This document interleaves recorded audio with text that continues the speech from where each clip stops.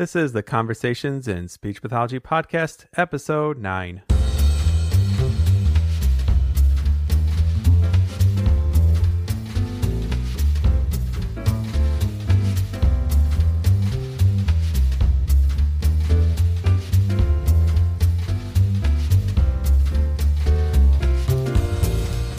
Welcome to another edition of the Conversations in Speech Pathology Podcast. I'm your host, Jeff Steppen. You can visit the podcast website at conversationsinspeech.com. Today I'm featuring my second episode on AAC. It is going to be topic specific. We're going to be talking about ongoing assessments in AAC, and I am happy to welcome Dr. Tracy Kovac to the program. I first heard of Dr. Kovac. I saw her speak at my state's association convention back in 2011, and then got to know her better, both professionally and personally, at the Pittsburgh AAC Language Seminar, both last year and this year. In this conversation, you'll hear us refer to 4 competencies based on the work of Dr. Janice Light, and there will be a link to Dr. Light's most recent journal article on the website. We'll be referring to that. And we'll get to the conversation with Dr. Kovac. Thanks for listening. All right, everyone. Thanks for joining me today. I have with me Tracy Kovac on the line. How you doing, Tracy? I'm good. Thanks, Jeff. How are you? Good. I wanted you just to, because coming up with an introduction is a little tricky because you wear a lot of hats, don't you? I do. And so maybe you can tell the audience about all those hats that you wear in your professional life. Okay, well, some hats are a little worn and some are fairly new, but in general, I'm a speech-language pathologist and have for more than 35 years focused in the area of individuals, particularly children with severe communication impairments, and particularly in the area of augmentative and alternative communication. And I won't go way, way, way back to the history of what we used back in the dark ages in terms of augmentative communication systems. But suffice it to say that things have changed a great deal over the last 30 years.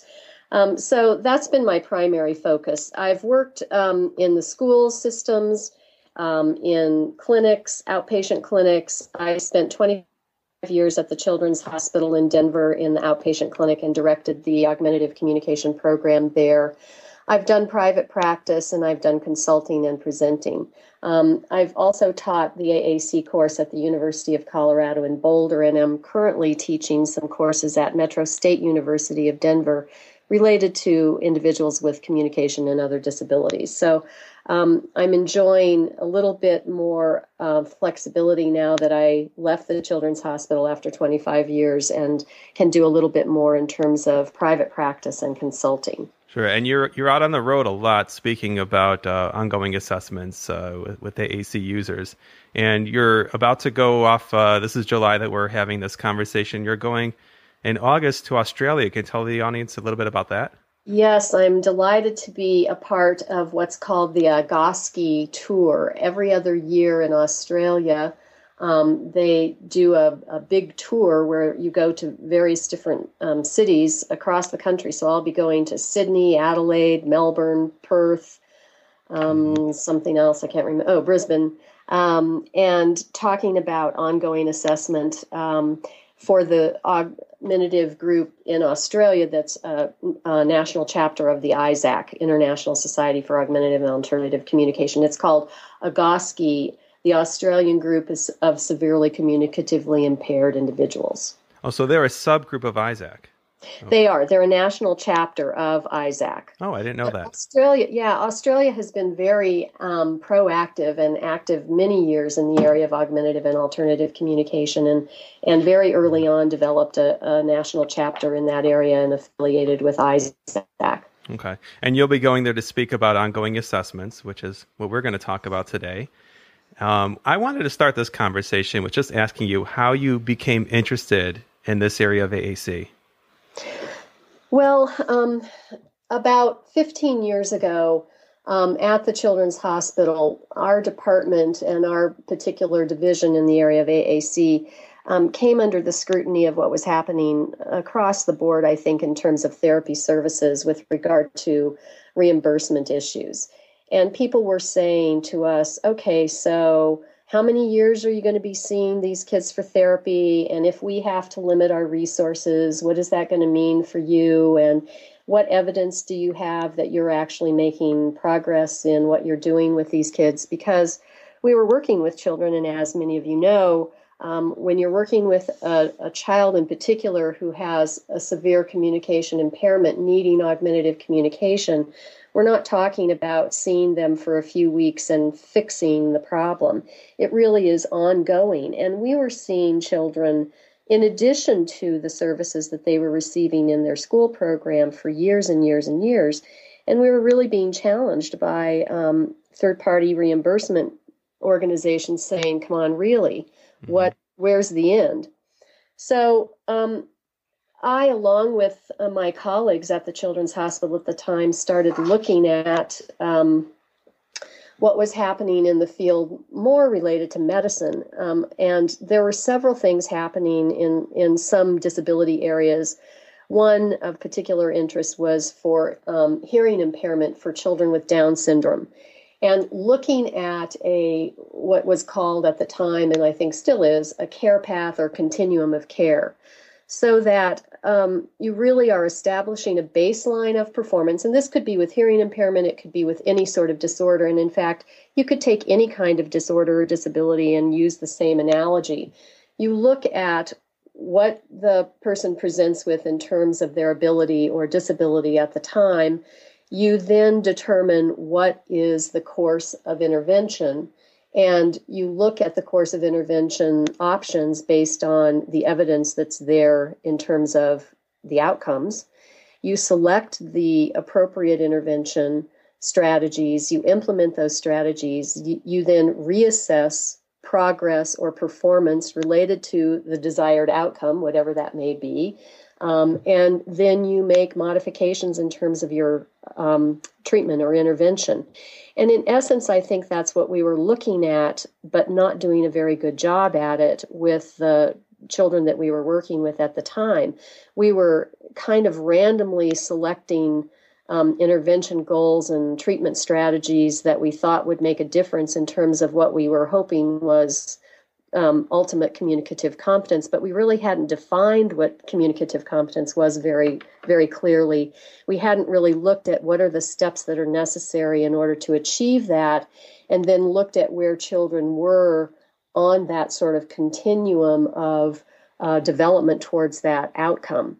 And so we really kind of put our heads together, and through a lot of looking through the literature and working with colleagues, came up with a continuum and utilized what had been out there for, a while, which was Janice Light's work in the area of defining communicative competence. Mm-hmm. And she first wrote about that in 1989. And I just wanted to mention that she just recently, in the latest AAC, or actually not the latest, but the March, I guess it might be the latest, March issue of the AAC Journal, talked about a new definition for a new era of communication. And she was talking about communicative competence. And when I saw this article, I thought, oh no, what if she's going to change her whole, theoretical perspective about communicative competence? And all these years we've worked off of her original, themes Sure. of operational, linguistic, social, strategic competence, and now she's going to change it. And I was delighted to read her article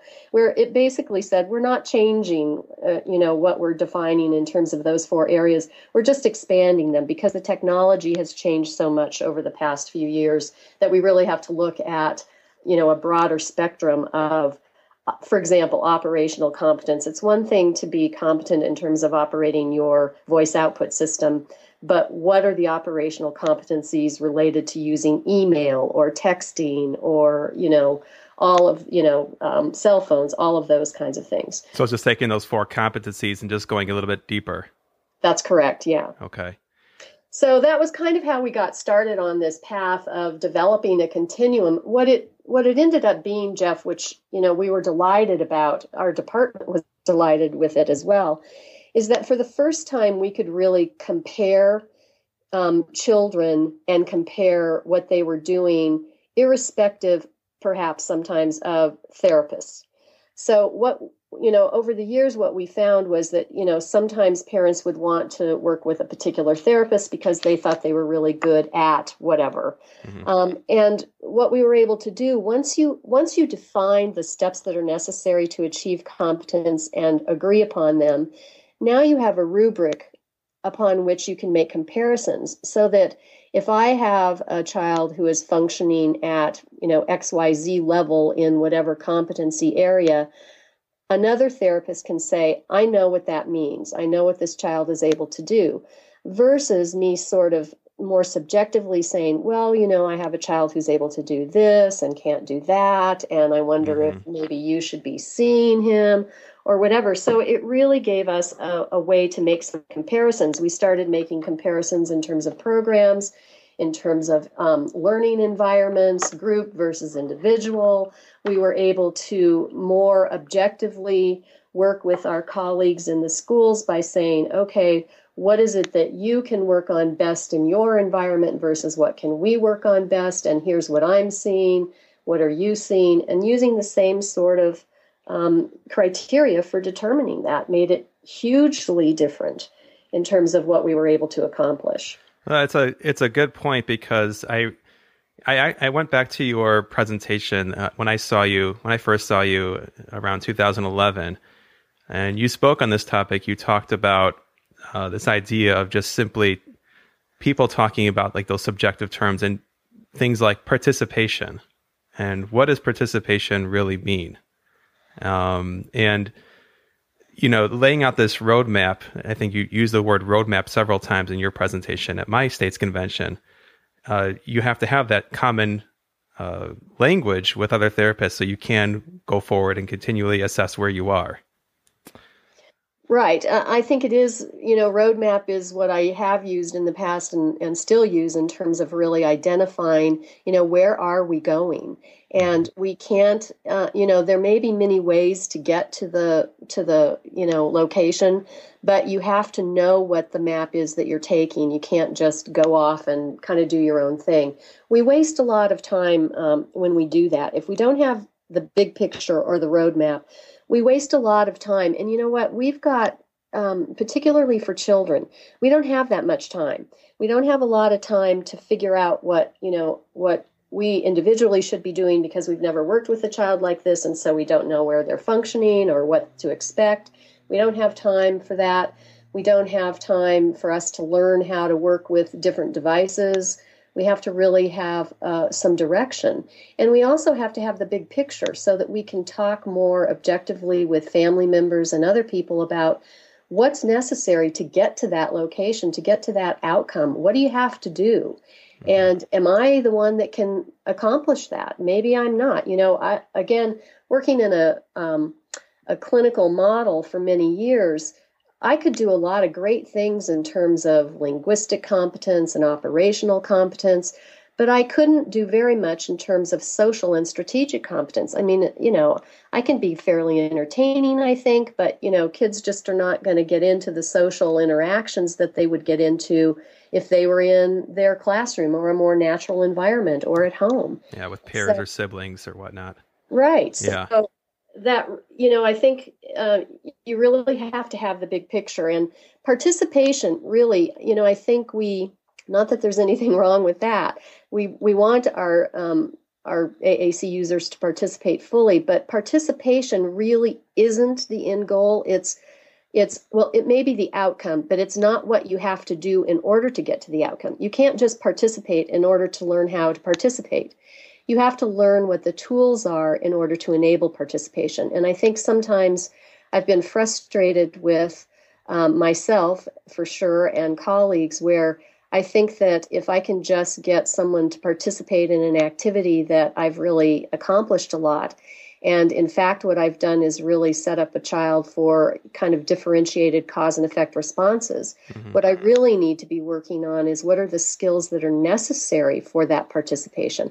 And that's what I think the participation model that Buchelman and Miranda put forth several years ago is really talking about. Mm-hmm. What are the skills that are necessary for AAC users to participate like their peers are able to participate. And trust me, when you really go into a classroom and look at what peers are able to do, they're not just making choices. Right.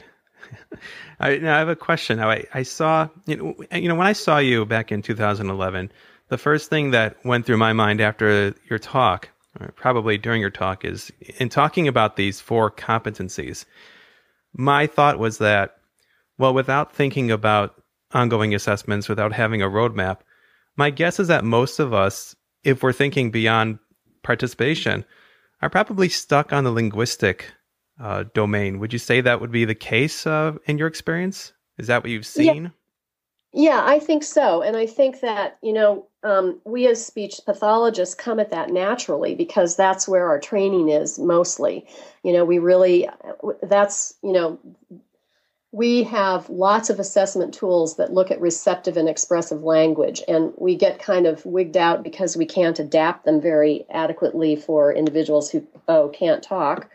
And so I think that we do get stuck on the linguistic area. And what I think when we stop and think about it, we really are looking at is certainly the social competencies of individuals. And that I think we kind of, as speech pathologists, we kind of combine that with the linguistic area, but it really is a very different area when you're talking about AAC users and how they're able to interact with others.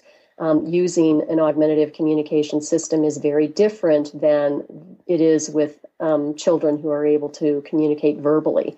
I've also found that lots of times I've put off working on linguistic competencies because I've worked with a child who may have a really, really complicated physical condition, and access to a device has been very challenging. And so I know that I've spent way too much time working with colleagues and others, family members as well, in terms of how a person is going to access a communication system, and thinking that if we don't have good access, how can we possibly work on all these other things? Sure. And in fact, when you really start looking at, what is the potential? And as speech therapists, we do this all the time. We look at what our goals are and how we feel a person is going to be able to achieve those goals. And sometimes we make modifications. And I think that we need to think about, sometimes we need to make some significant modifications in terms of how we ask a person to access a communication system in order for them to continue in their development in other areas of importance for them to. You're breaking up on me, Tracy. Communicative competency, and those would be. Okay, sorry. And linguistic communication. I don't know what part you got of that. Yeah, about the last 10 or 15 seconds. Okay. So we need to be thinking more about what the person is able to do in terms of all the other areas of communicative competence, right, and maybe provide more support in the area of operational competence. And by support, I'm talking about, I just as a case example, I've worked with a young man. He is almost a young man now for at least 10 years. And access has always been an issue. And over those 10 years, he's had at least 2, maybe 3 communication devices because, of course, the new devices have better access. So let's try that. Mm-hmm. And he still is not able to access the device very, very accurately. And so what we finally determined is that he really needs partner-assisted access in order to use his system. And if we ease up on the pressure for him to be independent, or at least more accurate in terms of his access, what we're finding is his language is really amazing. He's able to do a lot with language, and his social communication is incredible. And we've held him back thinking that, we have to keep working on access all this time before we can do anything with language. So you can see how working on one domain can help progress in another. Yeah, for sure. I mean, they're all interrelated, for sure. But the other piece to, understanding these various different domains of communicative competence enables us to, first of all, be a little bit more competent in areas that we may not feel very comfortable in. As a speech pathologist, I've had the opportunity to work with some outstanding occupational therapists who do a great job in terms of access to communication devices. But when I'm kind of left alone and don't have their support, I really need to be able to go and look at what are the skills that are really necessary for access, and how can I, in the work that I'm doing, facilitate that. And the same with other therapists and teachers. They need to know more about areas that aren't necessarily their areas of expertise in order for them to understand and know what they can be working on at the same time. Yeah, and you bring up another, just a big point that I've learned from your presentation, and also the AAC communication profile, which you authored, which we use at my school. And that is the importance of partners, communication partners. So in your AAC communication profile, you put equal emphasis on the partners who are using their AAC system with the student. So we're not just talking about what the student or client can do. Can you talk a little bit about that? Yeah, I mean, I think that we've, we know that communication partners are important. Excuse me, but I don't think we do a very good job of identifying what their skills are and what they need to be doing in order to be good communication partners. You know one when you see one, but you don't know how they got to be that way, sort of. Yeah. So what my colleagues and I tried to do several years ago was really look at communication partners and the role that they do play in terms of developing the individual's competencies. And it's critical. It's critical in terms of, access. It's critical in terms of social and strategic competence and linguistic competence. But, we would see how a particular AAC user would do a much better job with one person than another. And, it shouldn't be a surprise. When we're talking about unaided communication and individuals who are nonverbal, we all the time are having parents say, yeah, well, I know what he means. Mm-hmm. Yeah. And it's sort of like, well, yeah, but how do you know? Well, because he, turns his head this way or he makes that sound. And that's a system. It's an unaided AAC system, but they're using it. And the familiar communication partners and the communication partners that are able to understand that communication and respond appropriately are oftentimes the parents. Yeah. So it shouldn't be a surprise that, communication partners are so critical.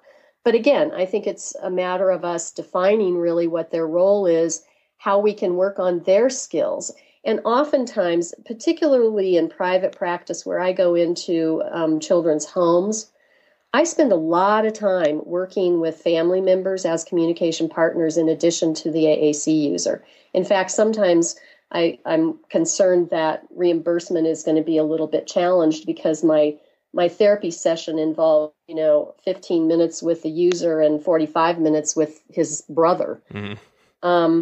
But ultimately, that's that has to be what we look at. We can't eliminate the concept of communication partners, and that's challenging for our colleagues like you that are in the schools. I mean, you can look at peers and you can look at teachers, but I know you don't have as much access maybe to family members as you sometimes would like. Yeah, that's true.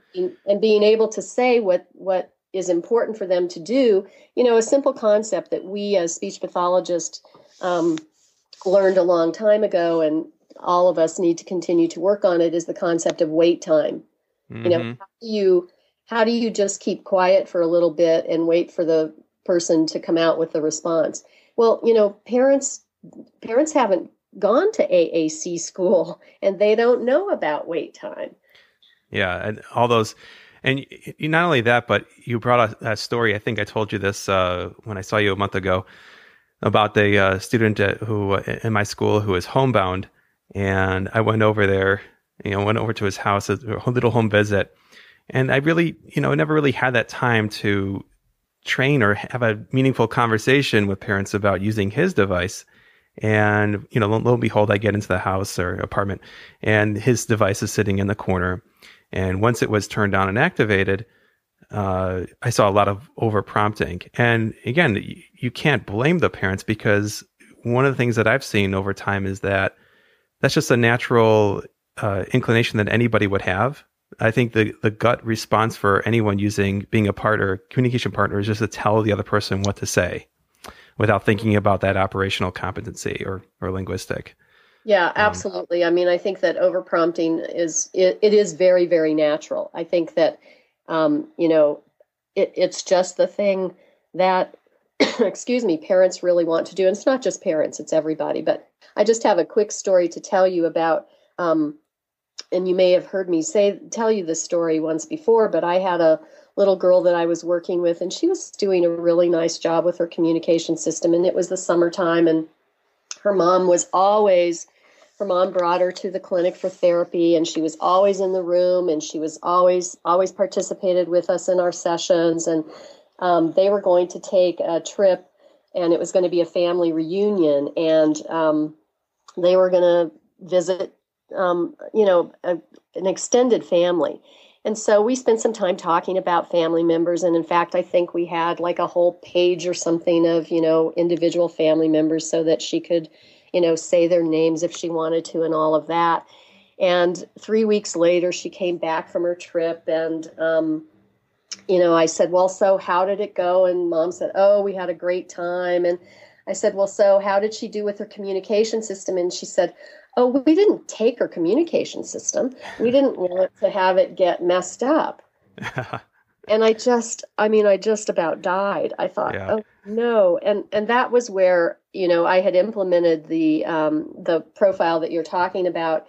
And I said to Mom, look, here's where your daughter is functioning operationally, linguistically, but socially we need some work. Where do you think we could work on that? And Mom said, oh, I guess that we really needed to take the system, right? And I said, well, yeah. I mean, that would have been nice. Yeah. I didn't think to do that, of course, before they left on the trip. Yeah, that would have been helpful. Well, yeah. At least she saw the light, and hopefully that didn't happen again. The other thing I wanted to mention is I remember even going to another AAC seminar where the focus was, I can't remember the title, it's something like don't be the programmer or something like that. And the gist of the talk was, you can't be, as the SLP, the only person responsible for programming the device or setting things up that other people have to learn. And it's just one of many aspects, I think, of the assessment that you can learn about. You learn a lot about yourself, and I think your internal biases. But I look at my own school, and I know that right now, most of the programming and for most of the day-to-day operational kind of stuff, I'm the guy responsible. So if there's a word that's a teacher or someone wants in there, if there is a change in motor plan or positioning, that's what they come to me. I'll tell you a funny, quick little for the audience. What I think the staff has become really good at is figuring out how to turn the volume up and down. That's what they get to, going to the system settings and really quickly. Well, and that's all I'll say about that. Yeah, that's great. Oh dear. But yeah, I mean, I just feel like you can learn so much about yourself and what you're thinking going into this whole process. I mean, now the downside, if there is one, to really doing an in-depth analysis or assessment on an ongoing process is the time commitment. You bring this up in your presentation. It's a labor-intensive process. And if you have multiple students or kids on your caseload, and you're having to meet as a team with the occupational therapist, maybe special education teacher, physical therapist, all the other related service people, it's a process, right? Absolutely. And it should be. I mean, we know in terms of best practice that a team approach is the best way to achieve not only assessment, but ongoing outcome development and performance outcomes in the areas where we're dealing with these individuals. Because although, some people don't have real significant issues with access, they probably still have some motor issues, and they maybe have some visual motor issues, and they've got all kinds of things that very rarely have I ever worked with a child that doesn't have a whole crew of specialists working with them. And we know that AAC assessment and intervention is best achieved with the coordinated efforts of all of these team members. But we also know that it's almost impossible. And as our caseloads get larger and the time that we have gets more diminished with individual cases, that's more and more challenging. So we have to find a way that we can address that. And I think one way that, again, I found is to be able to have a little bit of information from these individuals ongoingly, so that I may not have time to meet with the occupational therapist, every week or every month even, or every 6 months even. But if they're working with the same rubric that I'm using, they can provide input in terms of where a person is functioning and give me that information, and I know where the person is. So again, I think it doesn't matter, you've mentioned the AAC profile. That's the tool that I've used and developed. But there are other tools out there, or individual teams can develop their own rubric and just say, okay, this is what we're going to do in terms of knowing where people are functioning in all of these areas. And once you all agree to that, it doesn't become as overwhelming to think, oh my gosh, I have to connect with the occupational therapist or with the parents or whomever in order to figure out where this person is functioning, because they can tell you where they're functioning. They can say, this is where I find this person functioning in this environment with this communication partner and in this area. Now, if that isn't the area or the communication partner that you're working with or need information on, you're going to have to look at the same scale in those different environments and with those different people. But at least you're looking at the same thing, and you're not saying, well, this person thinks that they were doing this, but this person thinks that they weren't. And it's just too, it's just too subjective. It is. That brings up a related question, I guess. What happens when you, as one provider, have a disagreement with another you're completing your own rubric or the AAC communication profile, and you have different opinions as to, let's just say, for example, we're providing consistent models, language modeling, and I, as a speech pathologist, might be saying sometimes, and the other, maybe another staff member is saying frequently. Does that come up with you if you've got that question? Yeah, it does come up. And in fact, it was very important at one point where I ended up having a particular level of functioning for a child in the area of operational competence. And the school team had a totally different level of functioning. And I had worked with the speech therapist, and she was administering this tool in school. And it turned out that when we got our heads together, what was happening was that she was looking, or the paraprofessionals were being the communication partners in that particular instance, and they were providing a whole bucket full of prompting. Mm-hmm. And nobody really knew that they were doing that. They didn't know that they were doing it.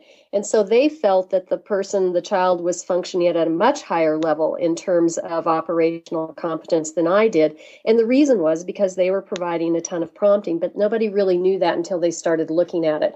So what I've found is when there is that discrepancy, what that allows me to do in a more objective way, other than, having the school speech therapist say, oh, sure, yeah. Yeah, you're breaking up a little bit. Well, she can do that and her bells aren't ringing. She can do that in her environment where the school bells aren't ringing and the kids aren't running around. But in the real world, that doesn't happen. And I can't say, oh, well, the school speech therapist just doesn't give it enough time, blah, blah, blah. What we can really do then is say, why is there this discrepancy? Mm-hmm. Why are we feeling that this person is able to perform differently in different environments? And what about the environments are different? And beyond that, okay, so if they're functioning at a higher level in one environment, that's great for us to know, because now we know that at least there's that potential. Mm-hmm. Very rarely have I found that if we're using the same sort of system of evaluating kids and assessing performance, very rarely have I found that there's a problem with some person's interpretation of performance. In fact, it's a situation of increased prompting availability, a different learning environment, different communication partners, and it's not just that somebody scores something differently. So it really sounds like you have to talk things through and really go deeper into what are some of the assumptions you might have about why you think the competency is where it's at versus what another person's thinking. Yes, but it enables you to do it in a way that's more objective and you're not finger pointing. Yes, and that's a good point. Yeah, I mean, that's an ongoing hassle with private practice and school speech therapists. I mean, there's always finger pointing by both parties at the other, saying they don't know what they're doing, you don't have a realistic environment, and so on. And what it enables you to do is to say, okay, let's take a look at this. We obviously have some differing results here. What's the reason behind it? And finding those reasons is critical because, I mean, think of the person who's the communication user. Think of how they must feel being able to be more competent in one area with their device versus not being as competent in another area with their device or with another person. And they're they're sort of subject to our convenience, if you will, or our programming. Well, you can be competent with me because you get to be in a one-on-one environment, but you can't be competent in school because it's too noisy. Mm-hmm. I mean, this speaks to the whole issue of system abandonment. Yeah. And I think that, lots of times we find that when kids change grade levels or classrooms or therapists or whatever, we find a discrepancy in what they're able to do with their communication devices. And lots of times we think, oh, well, maybe we need a new device. It's about time. And there are newer devices out there and we could be doing more with this device, et cetera. But really, it's their environment. It's the people in their environment. And they're just subject to what happens to them. Unfortunately, they're, unable oftentimes to be able to say, hey, this system works just fine if you just give me a little more time to talk. Well, really, I think what your talk about ongoing assessments and, the AAC communication profile, it really does speak to that larger issue. And, we talked about this a month ago, that the most important, when you look at the whole process of AAC from device selection to implementation, from beginning to start, the hardest part, it's not choosing what language representation system you want to use, what device, what color case, all those little things. I mean, they're important, but it's what happens afterwards. I think that's where the rubber hits the road to me. Well, I totally agree with you. I mean, as far as I'm concerned, the AAC systems are just, dumb boxes that we tell what to do. And all of those things that you mentioned are important. And the language representation system sometimes is incredibly important. But how the person uses it and how they develop competencies over time is where we end up spending the majority of our time and our energy. And I think we have to be very, very serious about what we're doing with people once they get communication systems. We all know it's not the magic pill, just now that they have a communication device, now everything's going to be fine. We all know that. But we have to be more diligent in what we're trying to do ongoingly with people. And we can't be jumping around because these are people who we owe it to them to develop language to the highest level that they can, to develop communicative competence in all areas that are required for competency at the highest level possible, and not, they should not be subject to our time, our level of experience, or our understanding. Mm-hmm. Are you breaking up a little bit again? It's not fair to them, And it's, in the long run, it's a disservice to individuals as well as to our profession and our practice area and the whole field of AAC. What good is it? And in fact, I think we've seen sometimes insurance companies become reluctant to fund communication devices because we don't have a lot of success stories. Mm-hmm. And we can't prove, oh, well, we are making progress. How do we prove that? Well, they passed 5 objectives. Okay. Are those 5 objectives related to what it really is going to take to be more competent in terms of communication? Or are they related to things that were important for them to do during that particular time frame or school year or whatever? And if we are not working on the things that are going to ultimately make a difference and be life-changing for the individual with the AAC system, we're wasting their time and we're wasting our time and we're wasting a lot of resources. So it's a serious time for us to be really looking at the whole process of intervention and how we determine progress and what we do next. Very true. Well, I think that's a good point to end on today. I just wanted to mention a place where folks out there can find you if they wanted to get a hold of you, learn more about you and your work. People are welcome to be in touch with me via email, and it's just basically kovachtracy@aol.com. That's KOVACH RACY AOL.com. Feel free to be in touch with me that way. Okay. If anybody is interested in the AAC profile, you can look at it through LinguaSystems. Right. LinguaSystem is, that's just linguasystems.com, I believe. That's correct. I'll link to that on the show notes as well. Okay. So Tracy, thanks so much for being a guest on the show today. Thanks, Jeff. It was a pleasure. All right. That about wraps things up for today's episode. I want to thank my guest, Dr. Tracy Kovach, for taking the time out of her busy schedule to talk about ongoing assessments and AAC. And good luck, Tracy, on your trip to Australia. Don't forget to check out the podcast website at conversationsinspeech.com for show notes and links. You can send me feedback about today's episode either by posting a comment on the website or by emailing me directly at jeff@conversationsinspeech.com. Don't forget you can subscribe to the podcast in iTunes or Stitcher, and I have put links up on the website as well. At the website, you can also enter your email if you want to receive alerts about upcoming episodes and possibly occasional spam. Just kidding about that one. Thanks for listening, and see you next time.